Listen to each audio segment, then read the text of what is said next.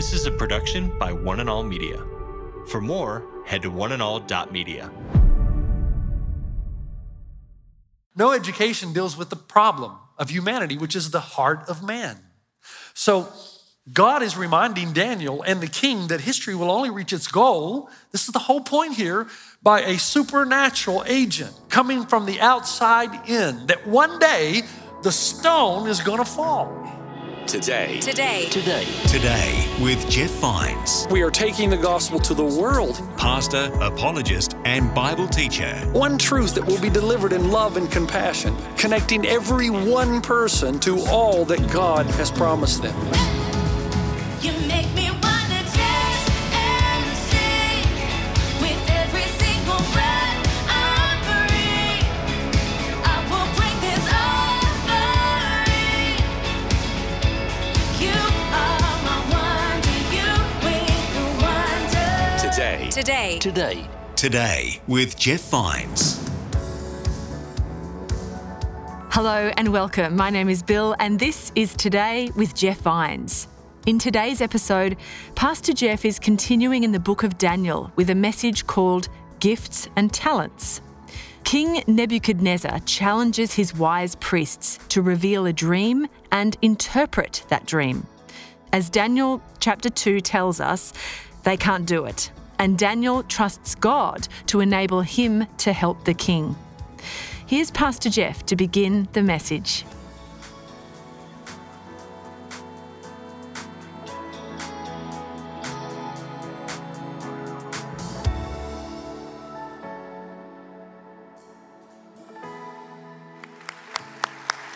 I love to see somebody who's been gifted to use their talent for a purpose greater than themselves. It's inspiring, isn't it? When somebody you can tell has a very, very cool gift. I know cool's not the greatest word I could use, but I wish I could play the piano. I wish I could. How many of you sing in the shower? How many of you sing very well in the shower? Yeah, okay. Now, here's my question to you. Do you think there's ever applause in heaven? Do you think there's ever a time where the angels just break out in applause and God the Father high fives the Son and the Holy Spirit's just, pumped? Is there ever a time you think that happens? And I know on one occasion we were told that when somebody far from God comes near to God, that happens. But, there's another time that happens. There's a time that something we do catalyzes this round of applause in heaven, so much so that Jesus can't wait to tell us about it until we get to heaven. So he mentions it in his preaching in the New Testament. And I want to take you through this, Daniel chapter 2, and lead you to that place. We're in a series called Now, and we're asking the question, how is it that you and I as Christians can live in this non-Christian world? And we discover that there is a definitive way that you and I are supposed to live. And when we live that way, and we're not just talking about purity and holiness and doing everything right, but when we live that way, there's applause that just circulates through heaven that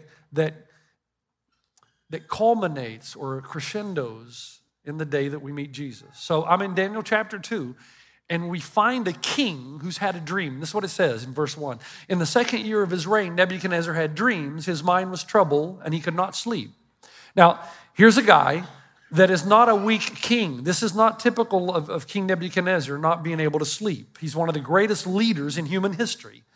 Archaeological digs have unearthed astounding information about this guy. He's powerful, strategic. He's a very clever leader. He's also, historians believe, responsible for the Hanging Gardens of Babylon, which was one of the 7 wonders of the ancient world. So not only is he confident and calculating and competent, he's very creative. He's also a very powerful king. Daniel 5:19, those the king wanted to put to death, he put to death. Those he wanted to promote, he promoted. So here's a king that has enormous power, but the wind has gone out of his sails and he can't sleep because he keeps having this dream that is irritating. It's causing great concern and worry. Have you ever had a dream again and again? You just wake up and you start walking the halls? Well, here's the dream. The great king sees a great statue of great splendor. The head of the statue is pure gold. The chest and arms are of silver. The belly and thighs are of bronze. The legs are of iron. The feet are partly of iron and partly baked clay. And the thing that concerns him is one, here is a strong statue with feet of clay, and then there's this rock, a tiny rock, not made with human hands, that comes out of the heavens and strikes this statue, and it crumbles to the ground, and then this little rock grows into this enormous mountain. The reason King Nebuchadnezzar is troubled, now stay with me, you got to do the homework if you expect the good stuff to come out. The reason the king is troubled is because he's smart. He knows basically, generally speaking, what this dream means. That there is a strong kingdom that has feet of clay, and one day this little rock is going to destroy it. So think about it. You and I don't have the gift of dream interpretation, but if we, even though we don't, if we heard King Nebuchadnezzar's dream, we could make a pretty good guess, couldn't we? And King Nebuchadnezzar knows that. He wants not a general interpretation, he wants a specific interpretation. Because he hopes that by discovering a few of the identities of the players involved, he'll be able to circumvent the process, attack first, annihilate his enemy, and then save his kingdom. He's kind of like Doc Brown in Back to the Future. He's hoping that your future hasn't been written yet. No one's has. Your future is whatever you make it, so make it a good one. King Nebuchadnezzar is trying to produce a good future. He wants to be worshiped and adored by future generations, and the very reason he came to Babylon in the first place was to build an enormous and an impressive self. And now here is this pesky little stone that's going to ruin everything. So he says, who will tell me what this dream means? Now the next part of chapter 2 is he calls for the Chaldeans. The Chaldeans are the Babylonian wise men. They have a degree in pseudoscience called divination. They communicate with the evil spirits. They believe strongly in astrology, and they believe that the stars can enable them to interpret dreams. Now, here's what I didn't know that I learned this past week. King Nebuchadnezzar was not a fan. He thought these dream interpreters were charlatans because every time he got the interpretation, it was so general, anybody could have given it. He thinks it's all carnival trickery. But he can't put an end to the wise men because they're so steeped in Babylonian culture that if he were to do that, it would be political suicide. So instead, he decides he's going to call these guys together. And he is sleepless in Babylon. So if he's not sleeping, neither is anyone else. And he says, tell me the interpretation of this dream. But when he speaks to the Chaldeans, he says with a twist, if you are really able to do what you claim you're able to do, if you really are in touch with the supernatural world, and if the supernatural world does indeed exist and communicates with you, and you as a priest have this special power to be a medium between supernatural world and our world, then not only can you tell me the interpretation of the dream, you should be able to tell me the dream as well. Tell me what I dreamed. Now, the problem with this is these guys have been living off the palace food, the palace wine, the palace harem, everything. They're paid handsomely for being able to translate these dreams. And Nebuchadnezzar is going to call them on the carpet. He says, okay, guys, your time is up. Either tell me the dream and its meaning, or you know what I'm going to do? I'm going to kill all of you and your houses are going to be turned to rubble. That's pressure, man. That's pressure. What is their response? They respond by saying, no one can do what you ask. Now that is a telling statement because basically what they're telling the king, we're just kidding. Nobody really knows the supernatural world. And if there is one, it doesn't really communicate to us. I mean, I know this science that we've been educated in, but tell you the truth, nobody can do what you're asking. We can't tell you what you dreamed. We don't know. But if you tell us, we'll take a good shot at the meaning. King Nebuchadnezzar is so angry that in verse 12, he orders the execution of all the wise men of Babylon. So the decree was issued to put the wise men to death, and the men were sent to look for Daniel and his friends to put them to death. Now again, why is the king so angry? Well, he knows what the dream means ultimately. And we spend so much time as theologians or people trying to understand the Bible, we want to understand what kingdoms are represented by each section of the statue. And there's so much to talk about in Daniel 2 because the only plausible explanation, if Daniel did write this around 530 BC, the only way he would know about the coming Medo-Persians and the Greek kingdom and the Romans and beyond was if this was a supernatural book, if it was the Word of God. That's a sermon in and of itself.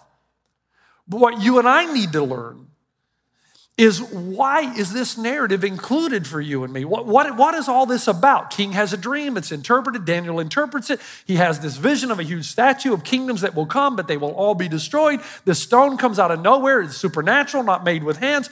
Why do we care about that? Now, stay with me, be patient. The king is very angry. Well, part of it is because he's losing sleep. You ever get irritable when you're not sleeping? He's angry. So what does he do? Part of what he does is he says, okay, just kill all these guys. Just kill all the wise men. That's a little bit over the top, isn't it? Just kill them all. Kill them dead. Do away with them. And the problem with that is Daniel, Shadrach, Meshach, and Abednego are part of the wise men. Now, they're not part of this particular committee or meeting, but they are some of the wise men, which means that they're going to be killed. They're going to die.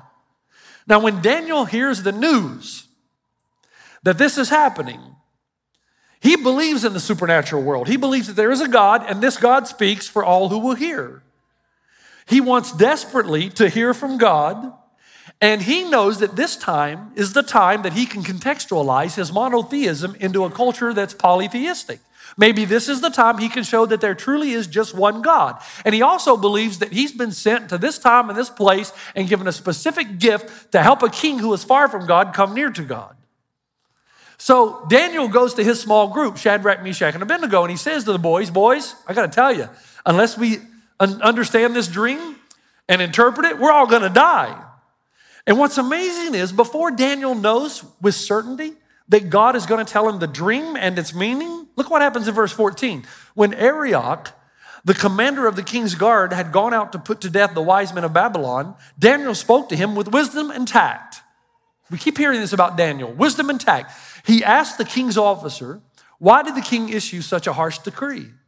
Arioch then explained the matter to Daniel. At this, Daniel went into the king and asked for time so that he might interpret the dream for him. This is amazing because how did Daniel get Arioch not to kill him? Arioch's supposed to kill Daniel, Shadrach, Meshach, and Abednego, and if he doesn't do it, the king's probably going to kill him. But Daniel's so respected because of the type of person that he is, he actually gets Arioch to pause and to allow Daniel to have an audience with the king, and then he convinces the king to wait, just give us some time and we'll tell you the dream and its interpretation. But Daniel assumes that God is going to give him the dream and the interpretation, which is why he asks for time. Why does he do this? Because Daniel has an inner conviction that God has given him particular gifts, it is peculiar, the ability to interpret dreams, to be used at the highest level of the state for the purposes of God. And this is exactly what Daniel was doing. Daniel's priority was what then? Kingdom of God, right? Kingdom of God. He lives for, we talked about that last week. He lives for the kingdom of God. He lives to see the kingdom of God progress. So this is a perfect opportunity for him. And what happens? He's right. God did tell him the dream and the interpretation. And Daniel is so happy, he sings a song. Let me tell you, if God told you something that was going to spare your life, you'd be happy and you'd sing a song too. And listen to the words, because we learn a lot. Praise be to the name of God forever and ever. Wisdom and power are his. He changes times and seasons. He deposes kings and raises up others. He gives wisdom to the wise and knowledge to the discerning. He reveals deep and hidden things. He knows what lies in darkness, and light dwells with him. I thank and praise you, God of my ancestors. You have given me wisdom and power. You have made known to me what we ask of you. You have made known to us the dream of the king. So let's hold off on the application just for a moment. Daniel interprets the dream of the king. He tells them this is what it means. And here's his translation. Your Majesty, verse 37, you are the King of kings. Now Nebuchadnezzar, who came to Babylon to build a splendiferous self, is going to be happy to hear those words. You're the man. You're the King of kings. The God of heaven has given you dominion and power and might and glory. In your hands he has placed all mankind and beasts of the field and the birds in the sky. Wherever they live, he has made you ruler over them. You are that head of gold. Now, if you're the king, you're thinking, woo, I'm the man. I am the head of gold. And then Daniel says, but you're not going to last. There's going to be 3 kingdoms that will come after you. And they won't last either, although one will be very strong and crush all the others. And then he says, and by the way, let me take a breath here. We could spend 6 months on this book, and I'm trying to do it in 35 minutes, or at least on this chapter. But I want you to notice a few things along the way, because in verse 44, in the time of those kings, so during the time of these kings and kingdoms, the God of heaven will set up a kingdom that will never be destroyed. So this stone is not a kingdom that is the fifth kingdom on planet Earth. This kingdom is actually operating during the time of some of the kingdoms that are operating. You with me? It's not another human kingdom. That's why we're told it's not made with hands. Nor will it be left to another people. It's not a kingdom that people inherit in generation after generation on planet Earth. It will crush all those kingdoms and bring them to an end, but it will itself endure forever. This is the meaning of the vision of the rock cut out of the mountain, but not by human hands. A rock that broke the iron, the bronze, the clay, the silver, and the gold to pieces. So now that we know there is a kingdom that is coming that is not a man-made kingdom, that is going to last forever, what does that have to do with you and me? And what does it have to do with the applause of heaven? All right, first, there are things that we learn that we think we know them, but we live as though we do not. And the first is this: no king, president, prime minister, dictator, or any other leader rules without God's permission. You understand that? That makes sense, because if God is truly sovereign and all-powerful, then he could remove any leader, anytime, anywhere, right? God is truly large and in charge. He can take anybody out at any time. Now, this is one of the major arguments the skeptic or the non-Christian has against Christianity and the Christian God, because their next comment is going to be this: you're telling me that God allows a guy like Mugabe or Lenin or Stalin or Hitler to stay on the throne as long as they do and wreak havoc on humanity? Now, I want to answer this question in full detail next week. Sorry. If I go down this path, we're never going to get to what Daniel 2 is ultimately about. I will tell you that one of the favorite illustrations is Sam Gamgee in Lord of the Rings, when he comes to the conclusion that everything one day is going to become untrue. That all those times in our lives in history that seem to appear useless or senseless, suddenly, when the Lord returns, everything's going to be turned right side up again. And those things that brought enormous sadness into our lives, suddenly they're going to start to make sense. And you would expect God, if God exists, to contradict you at some point. And you would expect God to have access to knowledge and wisdom that you just don't have. And the minute you say, well, I just find that preposterous, then I'm going to take you back to the number one symbol of our faith, the cross, where it appeared that evil was winning, that God had lost, that the disciples would never be able to gather back together and change anything, that there was a senseless, meaningless crime against someone who was a sinless, perfect, righteous human being. And yet God takes this atrocity and turns it into the greatest feat of humanity, the salvation of the world. You with me? So these are clues. The other thing that we don't get to talk about often is that no matter what happens in this world, God can recover. Until you start looking at things in your life through the lens of eternity, nothing's going to make any sense to you. But when you look through the lens of eternity, then you realize that no matter what happens here, God is able to recover. Why? When I lived in New Zealand and the tsunami hit in 2004, one of the strongest accusations against Christ, against the kingdom of God and the Christian belief in a merciful good God was this: how could your good God allow all these little children to die in this tsunami? And my response was always the same. First of all, I think God hurts when things happen, but at the same time, God can recover because he who gave life once can give it again. And the former life is nowhere near as glorious as the next life.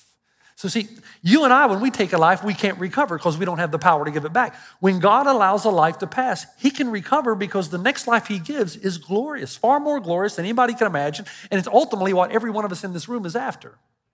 And so that's just part of the answer. Second, though, the thing that we're supposed to learn in Daniel 2, no matter how strong or brilliant a kingdom is, it always has one major weakness. What is the major weakness of every earthly kingdom? People. They're flawed. They have feet of clay, no matter how strong the kingdom is, right? Do you know why this church is not perfect? Because you're here. And if you're looking for one, in heaven's name, don't go there. You'll ruin it. I mean, there's no such thing. People are going to wound you. People are going to offend you. They're all sinners in this room who need the same grace that you need. One of my favorite illustrations is G.K. Chesterton. The New York Times ran an article years ago, "What's Wrong with the World?" And they asked writers all over the world to write in, and people wrote paragraph after paragraph, here's what's wrong with the world. G.K. Chesterton responded with what is sure to be the shortest letter ever written to the editor. He said, "In regards to your article, What's Wrong with the World, I am yours truly, G.K. Chesterton." You and I are what's wrong with the world. If you're looking for some kind of government on planet Earth to produce a utopian lifestyle, it's never going to happen because they're all flawed. Socialism, communism, capitalism, monarchy, anarchy, they all fall short. You should never put your faith in any political system or person. But the point still goes, doesn't it? The Enlightenment told us that advancement in science and technology would bring about the utopian dream. And what did it do instead? It gave us more advanced means to kill each other. D.L. Moody one time was on an airplane and he was seated beside a guidance counselor.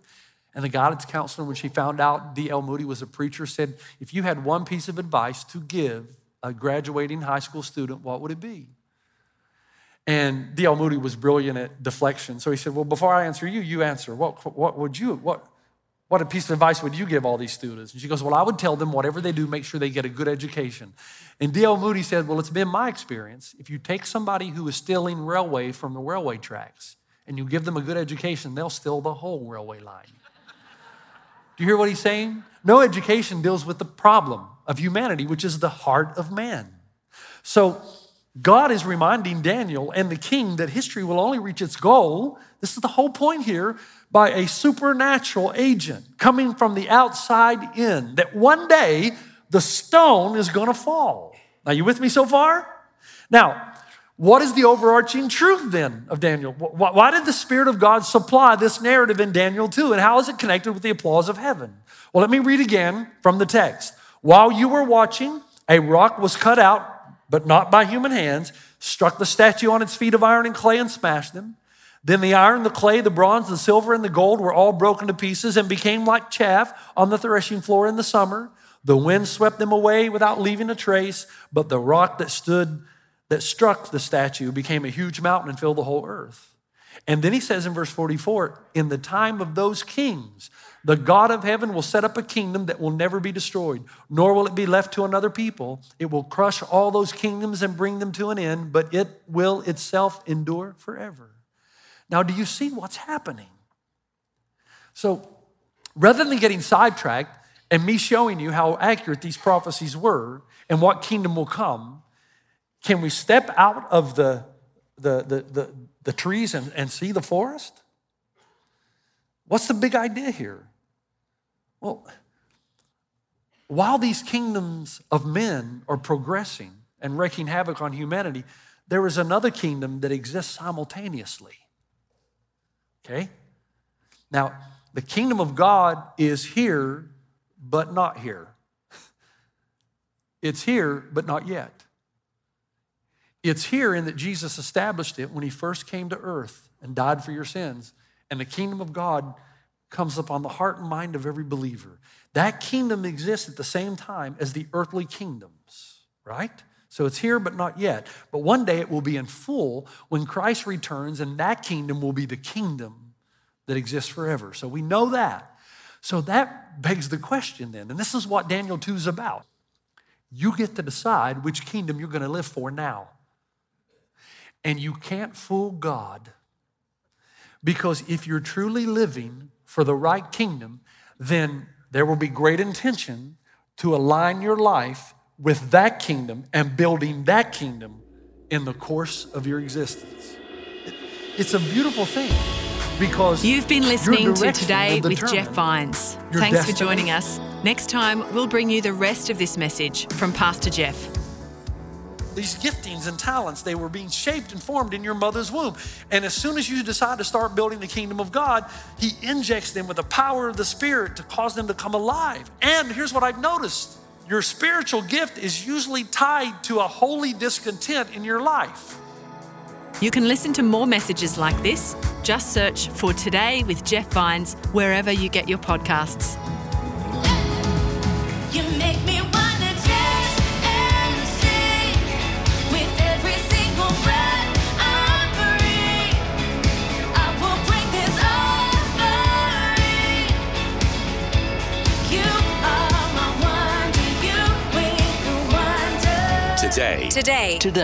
Today with Jeff Vines. This is a production by One and All Media. For more, head to oneandall.media.